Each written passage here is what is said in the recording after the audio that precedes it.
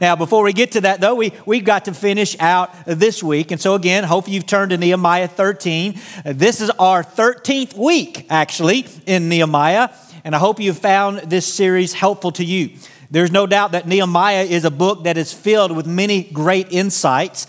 This book is filled with insights about being a leader, and so I hope that you've gained some practical truths and application points about being a leader, because I truly believe that God wants each of us to be a leader in one way or another.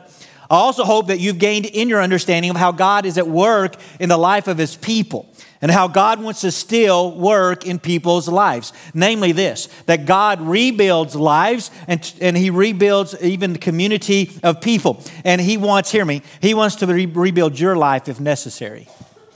All right, that's who this God is. That's who He's revealed Himself to us in Nehemiah. Now, as we look at chapters 11 and 12 last week, we in essence saw what it was like when the physical work of the rebuilding of the wall was finished, and what it was like after the people had experienced a revival in their midst.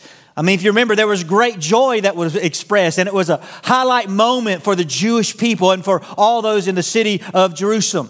If we were to ponder things at the end of chapter 12, our summation would most likely be, the work is done and all is as it should be. However, what we're going to see this week is we need a word of caution. We need to be reminded that you must stay focused. Hear me. Must stay focused, or things can rapidly decline. For some here this morning, we recognize the name Nokia. In fact, Nokia was once the world's largest vendor of mobile phones and leader in the mobile phone industry. In the early 2000s, Nokia's phones were extremely popular, known for their durability and user-friendly features. However, Nokia's decline began with the advent of smartphones, particularly the iPhone introduced by Apple in 2007. Nokia initially underestimated the impact of smartphones and was slow to respond to the changing market dynamics. While competitors like Apple and Samsung embraced touchscreen technology and the app ecosystems, Nokia stuck with its traditional Symbian operating system, which became outdated in comparison to the newer, more intuitive smartphone platforms. Nokia's market share and stock prices plummeted as consumers flocked to smartphones and other manufacturers. In fact, in 2014, Nokia's Devices and Services division was acquired by Microsoft, marking the end of an era for the once dominant mobile phone giant. You see, Nokia's problem really was the fact that once they reached the top, they felt their work was done.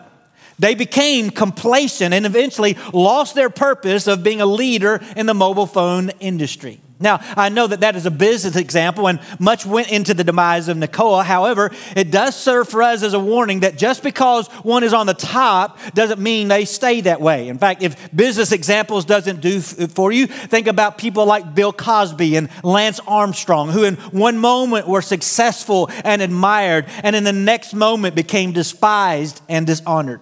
If not careful, things can change for us really quickly. Here in Nehemiah, the people were on top of the world in chapter 12 as things were great. But what we will see is just because you get to the top or just because things get to a good position does not mean they will naturally stay that way. In reality, most things drift to a natural decline. Let me set even a little background for you for chapter 13. At the very beginning of the book of Nehemiah, we saw where God placed on Nehemiah's heart a passion for rebuilding Jerusalem. At that point in time, Nehemiah was the cupbearer for King Artaxerxes, and he had to get permission to go to Jerusalem. If you remember, the question that Artaxerxes had for Nehemiah when he asked permission to go was, how long will you be gone, and when will you return? Now, though the scripture does not give us the privilege of exactly how Nehemiah answered that question, what we know is that Nehemiah went to Jerusalem with the expectation from the king that he would at some point return back to Susa and the presence of the king. This is important to us because when we read some of what happens, especially at the beginning of 13, Nehemiah is not in Jerusalem. And we know that because this is what we read in verse 6. It says, while this was taking place, I was not in Jerusalem. All right, see, I'm really smart. See how I figured that out? All right. For in the 32nd year of Artaxerxes, king of Babylon, I went to the king. You see, Nehemiah was clearly a man of integrity, as we've seen throughout this series. And so he was a man who kept his word, and he went back to the king. I have no doubt that Nehemiah would have much rather stayed in Jerusalem to continue the work there, but to be a man of integrity, he had to keep his word. The problem in this case was the old saying came true that when the cat is away, the mice will play. I know that we've all heard that saying, and you might even laugh at it, but here's a truth we all need to grasp. Our natural tendency is to drift in the wrong direction. You see, if you read the Bible, it doesn't take long to realize that as people, we have a tendency to stray. This tendency is so clear that the analogy of sheep is often used in the Bible to describe us as people. One scripture that you might be familiar with is Isaiah 53:6 that says, all we like sheep have gone astray. We have turned every one to his own way. It doesn't get much more plain than that, but other places in Scripture back that up. In Zechariah, it says, therefore the people wander like sheep. They are afflicted for a lack of a shepherd. You see, in the time of Zechariah, the people were suffering from the lack of a spiritual leadership, and so they were wandering. Even Jesus understood our tendency. We know that as we read this in Matthew 9. He said when he saw the crowds, he had compassion for them because they were harassed and helpless like, sheep without a shepherd. God's word uses the analogy of sheep to talk about people because truly like sheep, we have this tendency to wander off the right path and into danger. Now, in our hearts, we all know that, do we not? Right, we know that. We find the hard thing to do is to do right, while it seems to be much easier to do what we know is wrong. It is a constant battle in our lives to do right. So it is not so much here in Nehemiah 13 that the cat was away, so the mice will play, as it was the shepherd was away, and so the sheep went astray, right? Those are my words, so y'all keep that. I'll give you permission, all right? Now, what I want us to do is first look at the problem that developed in Nehemiah's absence, and then we'll consider what lessons there are for us, because no doubt these are words of warning to be found in what happened here. The first thing that Nehemiah found when he came back was the people became comfortable with evil in their midst. All right, let's begin reading verse 4, Nehemiah 13. Eliashib, the priest who was appointed over the chambers of the house of our God and who was related to Tobiah, for Tobiah a large chamber where they had previously put the grain offering, the frankincense, the vessels, and the tithes of grain, wine, and oil, which were given by commandment to the singers and gatekeepers and to the contributions for the priest. While this was taking place, I was not in Jerusalem, for in the 32nd year of Artaxerxes, king of Babylon, I went to the king.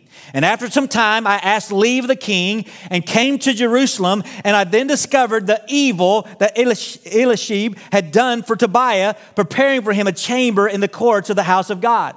And I was very angry. And I threw all the household furniture of Tobiah out of the chamber. Then I gave orders, and they cleansed the chambers. And I brought back there the vessels of the house of God with the grain offering and the frankincense. Now, I hope you get the picture. Okay, what Eliashib had done was take a portion of the temple that was designated for the storage of items used in the temple and clean them out so that Tobiah had a place to stay. Now, a quick reading by some may lead you to say, well, if Tobiah needed a place to stay, maybe this was a good use of space, right? Maybe it would be better to use it that way. However, one should always be careful how God's temple is used and that it is used for its dedicated purpose. But more importantly, let's consider who Tobiah was. I hope you remember that name. Anybody remember that name, Tobiah? Y'all remember it? Anybody? At least somebody shake their head this way. Yeah, I remember that name, all right? Tobiah appeared several times in the first part of the book of Nehemiah, if you don't remember. But you should, and you remember what he was doing? He was actively opposing Nehemiah's work, and even greater, opposing God's work among his people. You see, Nehemiah had been adamant that Tobiah would get nowhere near Jerusalem because of his opposition to the work that God was doing. Yet Eliashib gave him a place to live not only in the city of Jerusalem, but gave him a place in the temple of God. Let me ask you a question today. Do you invite the fox into the hen house? Y'all got some new chickens, all right? Don't invite the fox to the chicken coop. You don't do that, all right? Do you invite the coach for next week's upcoming game to come sit in on your pregame work and your practice the week before? Are y'all awake today? All right? Do you invite the strategist from the competing company to sit on your company's board meeting?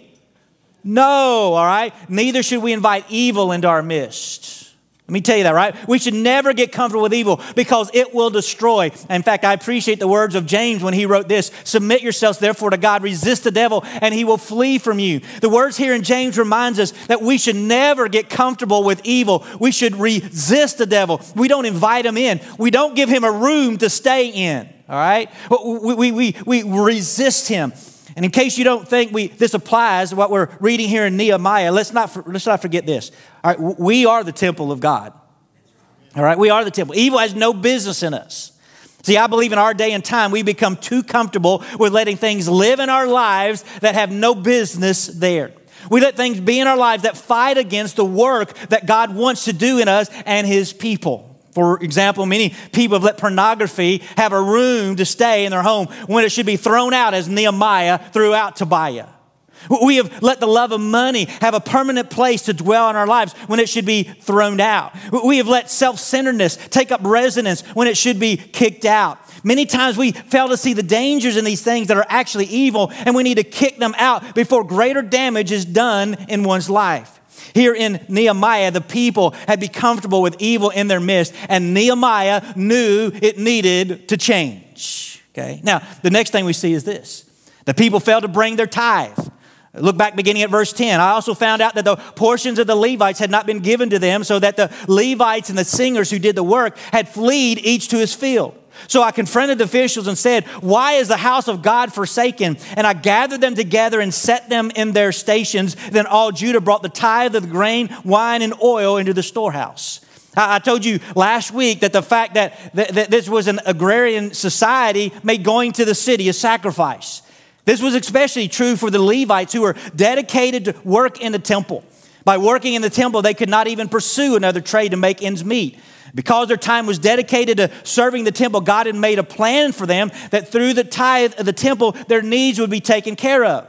Because the people, though, had not tithed, guess what the Levites had to do? What did it say they had to do? Did you read it? You hear it? What did they have to do? It said in the text, they left the temple and they fled to the fields to work so that they could live. Do you understand the problem? In the process, God's house was neglected and the worship of God was hindered. Not only did the people fail to tithe, they then failed to observe the Sabbath. Look at verse 15. In those days, I saw in Judah people treading wine presses on the Sabbath and bringing in heaps of grain and loading them on donkeys, and also wine, grapes, figs, and all kinds of loads, which they brought into Jerusalem on the Sabbath day. And I warned them on the day when they sold food. Tyrians also, who lived in the city, brought in fish and all kinds of goods and sold them on the Sabbath to the people of Judah in Jerusalem itself. Then I confronted the nobles of Judah and said to them, what is this evil thing you're doing, profaning the Sabbath day? You see, God had established the Sabbath so that the people would have a day of rest. But let's also remember, when the people observed the Sabbath rest, they were also, I want you to catch this, they were also expressing their trust in God, right? They were trusting that if they rested as God had commanded, that he would provide for their needs through the overflow of the previous week. You see, by now, people know of both Chick-fil-A and Hobby Lobby who have went against the grain and the norm, saying they believe that God can take care of them if they observe the Sabbath and close their doors on Sunday, all right? And they have proven this, that not only can you stay afloat by observing the Sabbath, you can actually excel when you trust in God, as both companies have experienced tremendous success within their industry, right? You see, the people failed to observe the Sabbath because they failed to trust God. They fell into the trap of believing that if they didn't work on the Sabbath, then somehow they would suffer. And what they failed to realize is that ultimately working on the Sabbath was a thing that would help lead to their demise, not their flourishing. After this, we see the people enter into spiritually unhealthy marriages, all right? Look at verse 23. It said, in those days, I also saw the Jews who had married women of Ashdod, Ammon, and Moab, and half of their children spoke the language of Ashdod, and they could not speak the language of Judah, but only the language of each people. And I confronted them and cursed them and beat some of them, pulled out their hair. And I made them take an oath in the name of God, saying, you shall not give your daughters to their sons, or take their daughters for your sons, or for yourselves. Now, this is one of those texts that surely doesn't cover anything up, does it? Right? And some of you, maybe first time you heard it read, you went, what did we just read, right? It's even uncomfortable a little bit, right? Most likely what Nehemiah did here was this. Most likely what he did was go up to some of the male leaders of the families and pull some of the hair out of their beards. Jacob, you want to come so we can demonstrate? I might say in our day and time, you should probably find a different way to respond than Nehemiah did, because if not, you'd get into some serious trouble. However, we have to appreciate the fact that Nehemiah took the situation seriously. He knew that if the people didn't change their way, then more serious things would happen. And so he wanted to make sure the people got the point. And I have no doubt by his reaction, they got the point, right? Probably so. Now, I do need to take a moment to explain why what was happening with the people was so bad to Nehemiah. I have to take this time first because some people misuse and abuse what is written here.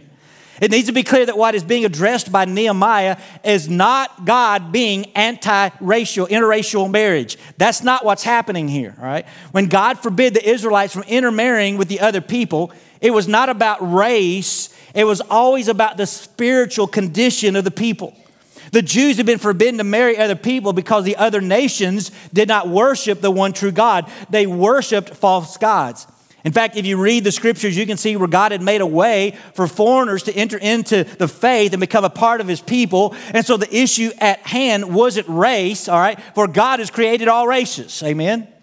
All right, he has. When we read this text, what was happening was the people were intermarrying and having children who could not even speak the language of Judah, which meant they were not able to understand the word of God or worship God.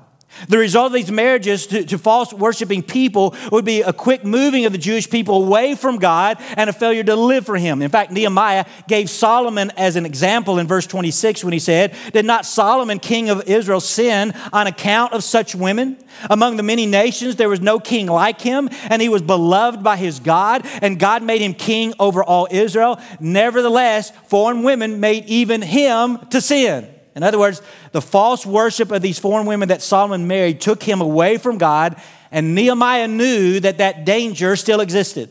Spiritually, the people would rapidly decline through the influence of false religions if they did not change their way. In fact, I think most people have seen this even happen in our day. When a follower of God enters into a relationship with a non-believer or a secular person, and before you know it, that person is no longer living for God. For the negative influence of a non-believer can be great. And because of this, God knew this. He forbid these foreign marriages. He did not want his people to turn from him and suffer because of it. Now here's what I know. I went through those last things pretty quick, did I not? I did those rapid fire. Well, there's a reason I did that. Because here's the biggest issue with these three failures of the Jewish people. It goes back to Jacob's message a couple of weeks ago. The people had made a covenant with God. And you know what they'd made a covenant with God about? They said, we'll tithe, we'll keep the Sabbath, and we'll not intermarry. All right, they had made that covenant. Back in chapter 9, they confessed their sin. They recognized that they understood that they were suffering due to a failure to follow God's command. And so they made a commitment to God to follow him and to follow his commands. It read this way in Nehemiah 9:38. Because of all of this, we make, a firm covenant in writing. On the sealed documents are the names of our princes, our Levites, and our priests. In other words, they were so serious, they put their names clearly on the line, and they committed to honor God in these three areas that I just mentioned. You have to understand this. To make this strong commitment that they did in chapter 9, one was entering into it with the belief that should the commitment not be kept, that God would punish them for their failure to keep it. This commitment was the reality of the life of the people, but just a few chapters later, we've just read, the people have already broken their promise to God. So, do you understand why Nehemiah acts so quickly and so aggressively in addressing the people's sin? Think about this. Nehemiah had just spent time, not only rebuilding the wall, but rebuilding the people's lives, all right, because of their past failure. He didn't want the people to suffer the same fate again. He knew if they failed to worship God and follow him, that suffering would be on the horizon. You see, as any good leader would do, he was trying to warn the people and protect them. That should make sense to all of us, does it not? Does it? All right, shake your head this way. I still think you're all asleep this morning, are you? All right. Now, as we look at what's happening here in chapter 13, as we try to wrap up the book of Nehemiah, I could probably take a few approaches. But let's look at things this way. Because if we think about these last words to us from Nehemiah, we can discover some challenges. And so let me put these challenges before you this morning. So number one is this.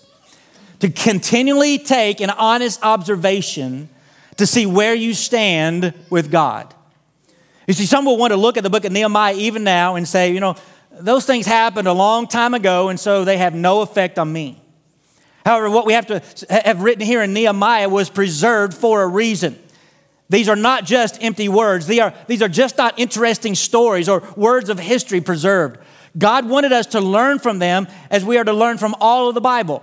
In fact, in 1 Corinthians 10, Paul talks about the experience of God's people in Moses' time, and he says this, beginning in verse 11. He says, "Now these things happened to them as an example, but they were written down for our instruction, in whom the end of the age has come. Therefore, let anyone who thinks that he stands take heed lest he fall. No temptation has overtaken you that is not common to man. God is faithful, and he will not let you be tempted beyond your ability. But with the temptation, he will also provide the way of escape that you may be able to endure it." See, honestly, these are some important words for us from Paul. They remind us that what has been written is for our good so that we don't go down the same path as those before us. We are supposed to learn from history.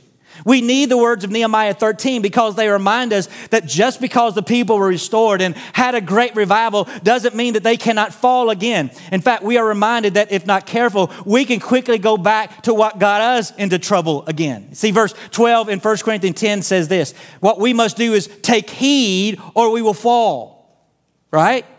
We have to be honest with ourselves and realize that we are not exempt, all right, to doing the wrong thing. We are tempted like those here in Nehemiah's day to not keep the commitments we made to God and instead go back to living for self and not God. I'm not going to make you raise your hand this morning, but here is my guess. My guess is there are many in this room who at one time or another made a commitment to God that you didn't carry out. All right. Maybe you went to camp or you experienced a revival. Maybe God spoke to you through a particular sermon, or you made a commitment to God in that moment, either publicly or privately. But when the distractions of life set in, you quickly either forgot the commitment you made, or you made excuses as to why you couldn't carry it out. For whatever reason, you failed to do what you had committed to God to do. I know I'm right this morning, right? When I say this room is full of people who like that. I'm included. You don't have to raise your hand again. I'll raise mine for all of us, okay? We fit in this category. Here's what we have to be careful about. I see all the time Christian people who want to be critical of what's going on in the world around us. They see the trouble in the world, the difficulties that are happening all around, and criticize what they see in ungodly people. What we want to do is we want to blame others for the troubles in the world. Christians are quick. I can't even talk this morning. Christians are quick, all right, to do that, okay? But here's the problem, right? We are the ones that's failing to keep our own commitments to God, right? We want to criticize them when we have to look at our own life and say we're not being who God's called us to be. We've failed to keep the commitments that we made to God. In fact, think about how different the world would be if Christians did what God asked them to do. What if Christians really loved and cared for each other as God commanded? Would the world be a different place? Absolutely. We all need a reminder of where I started today, that we have this tendency to go in the wrong direction that we must keep in check. God wanted the children of Israel, warned the children of Israel before they went into the promised land of what could happen. In fact, listen to God's word to the people through Moses. Look at what he said in Deuteronomy 8. He said, "Take care lest you forget the Lord your God by not keeping his commandments and his rules and statutes which I commanded you today. Lest when you have eaten and are full, and have built good houses and live in them.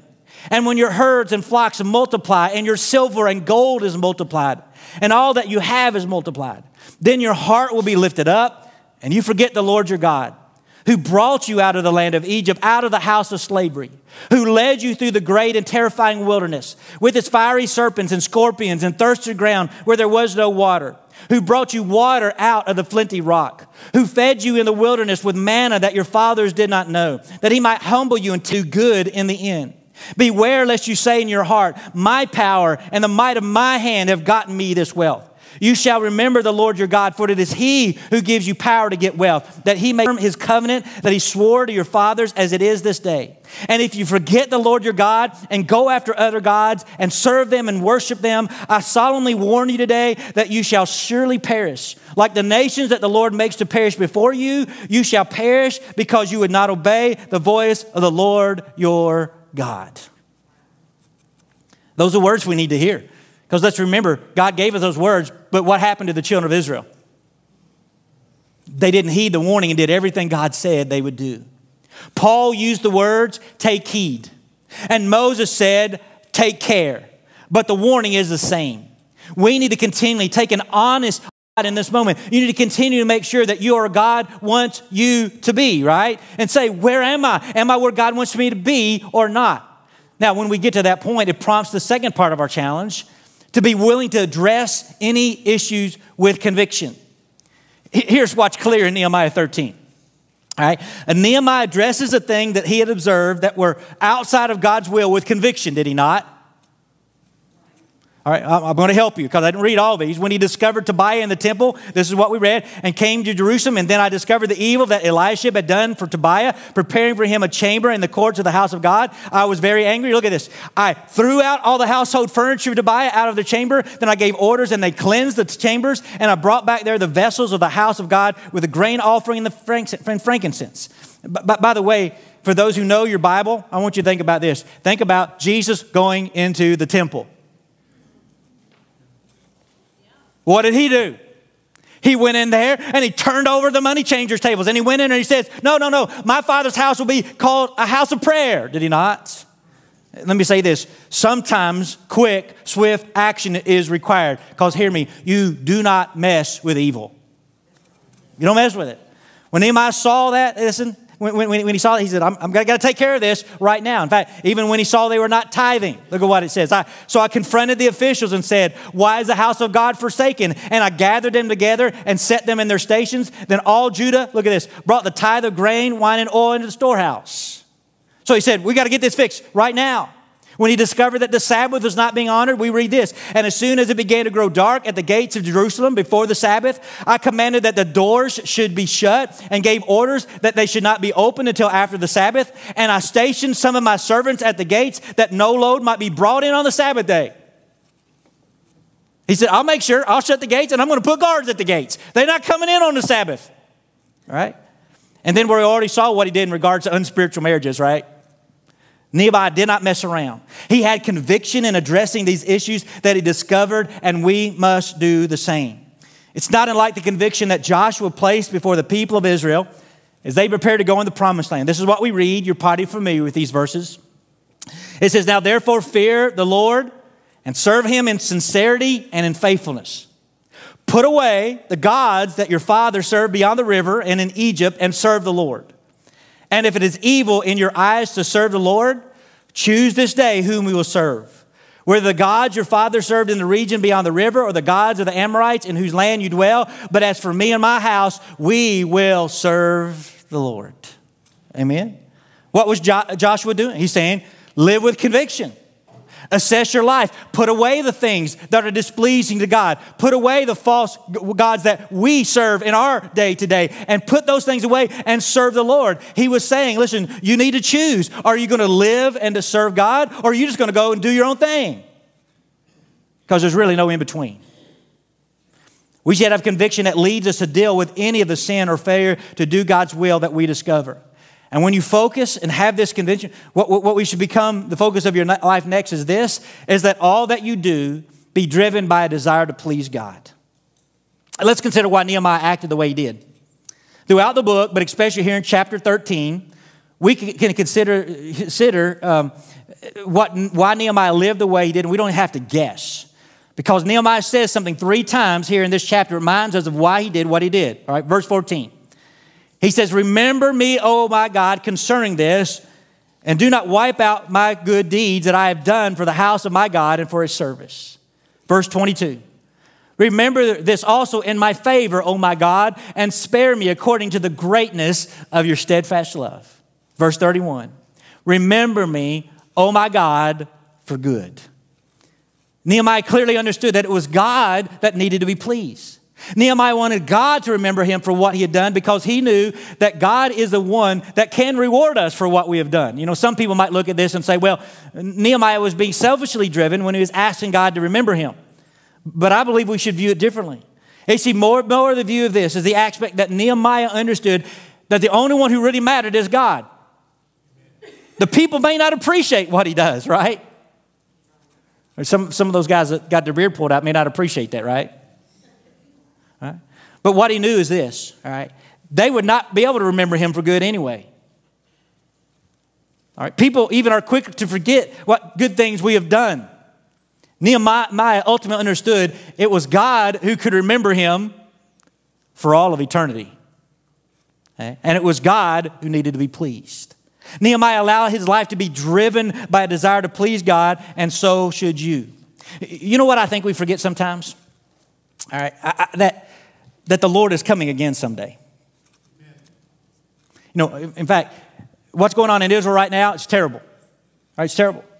But if there is one benefit that might come from what's happening there in the Middle East right now, is that people might gain a renewed vision that the end of time as we know it is coming. Right? That there might be this heightened awareness that Jesus will come again someday and we need to be ready. In fact, my question for you, are you ready? You see, as we read through this wonderful book, we saw where Nehemiah went to Jerusalem to help rebuild the city and the people. Under Nehemiah's leadership, great things happened in Jerusalem, and most importantly, the lives of the people were rebuilt. However, when he left and went back to the king, things fell apart. So that when Nehemiah came back, he found things a mess. In his absence, people had failed to keep their commitments to God, and so he had to rebuke the people. In a greater sense, Jesus came himself one point to earth. He even came to Jerusalem, did he not? And here's what we know what he did. He rebuilt lives in an even greater way than Nehemiah. Through his death, his burial, and his resurrection, Jesus offers the forgiveness of sin and a new life to all who will put faith in him. Through Jesus' life, no doubt, radically were changed when he's walking on the earth. And today, there's still change, all right, as people live for God as never before. However, we know after his resurrection, Jesus went back to the Father in heaven. All right? And he told his disciples something before he left. He said, I'm going back to my Father's house, but I'm going to come again. I often quote John 14 where Jesus told his disciples he was going to prepare a place for them. And since he was preparing a place, he would come back and take them to where he was, because Jesus made a promise that he was going to come back. Now, with that in mind, the ultimate question we have to ask is this: how will he find things when he returns? As we get ready to close, I want you to consider the words of Peter from 2 Peter chapter 3. This is what Peter wrote. But do not overlook this one fact, beloved, that with the Lord, one day is as 1,000 years, and 1,000 years as one day. The Lord is not slow to fulfill his promise, as some count slowness, but is patient towards you, not wishing that any should perish, but that all should reach repentance. But the day of the Lord will come like a thief, and then the heavens will pass away with a roar, and the heavenly bodies will be burned up and dissolved. The earth and the works that are done in it will be exposed. Since all these things are thus to be dissolved, what sort of people ought you to be in lives of holiness and godliness, waiting for and hastening the coming of the day of God, because of which the heavens will be set on fire and dissolved, and the heavenly bodies will melt as they burn. But according to his promise, we are waiting for new heavens and a new earth in which righteousness dwells. Therefore, beloved, since you are waiting for these things, be diligent to be found by him without spot or blemish and at peace. We need Peter's words because as time has went on, many people have come to the conclusion that Jesus is not coming again. Peter reminds us that God doesn't keep time like us, right? He doesn't keep time like us. And the only reason that Jesus even hasn't returned yet is because he's patient and he wants all to come to repentance. So don't judge the fact that Jesus hasn't returned as meaning he isn't, because he is coming. He will come like a thief in the night. We will not be expecting him. We really don't need to worry, in fact, about when. We need to worry about what will our lives be like when he returns. Peter asked, in light of Jesus' return in verse 11, what sort of people ought you be in lives of holiness and godliness? And this is a great question for us to still ask. If Jesus came today, would he have to act like Nehemiah? Or could he say, well done, good and faithful servant? Would Jesus look at our lives and say they match the holiness and godliness that he desires? Or would there still be much work to do? What I hope we will do as individuals and as a community of believers is take up the challenges we consider today. My prayer is this, that you'll take an honest observation to see this morning, where do you stand with God? Hopefully it's good. Hopefully you can look and say, I'm prayed up, I'm confessed up, I'm doing my best to walk with God. But if you discover there's an area where you fail to either keep a commitment or not living up to God's standards, will you have a conviction today to say, I'm going to address these areas. I'm not going to keep living this way. I'm going to deal with it. In fact, take any sin in your life serious and get rid of it. Take any unkept promise and be determined to fulfill them. Recognize any command of God that you're not following and begin to obey it today. Let today be the day you decide that you'll serve the Lord and then move forward driven by a desire to serve God above all. You see, as we approach our invitation, let me simply ask, if Jesus were to come before the day was over, in your life, what do you wish would be different? Ask it this way. If Jesus was to come today, what in my life needs to be different? Because I wouldn't want to see Jesus or Jesus to see me doing this or be involved in this if Jesus was to come. What needs to be different? And my prayer would be this, that you confess that to God and say, God, I failed. Because again, remember, he says if we confess our sins, he's faithful and just to forgive. Amen? Take it and say, Lord, I confess this to you. Then draw on his strength and say, Lord, forgive me. Now give me your spirit to guide me and help me because you're not going to do it on your own, right? You need his help. And say, Lord, give me your spirit to help me in this area because, God, I want to live for you. And then commit to changing with your eyes upon Jesus, saying, Lord, you remember me. You remember me. Because when he returns, I want him to look at everyone here today and say, well done, good and faithful servant. Would you bow with me this morning? Father, as we come, I know as we look at the end of Nehemiah, I'm thankful for the word of warning that's provided. I know in a way, Father, it can seem like a little bit of a hard way to end the book. But Father, I know that we need that because the reality of our life is we drift. I confess that to you, God, that that's my natural tendency. It's easier for me to go my own way than to do what you want. So, Father, my prayer today is you challenge us all with these words. And that this morning, if there's one here today, that they would look at their life and say, if Jesus came today, I wouldn't want him to see me doing this, or I wouldn't want to be doing this with my life. That even now, as we have an invitation, that they would come and bring that to you. The Father, they would confess it, draw on your strength, and get up ready to live a different life for you.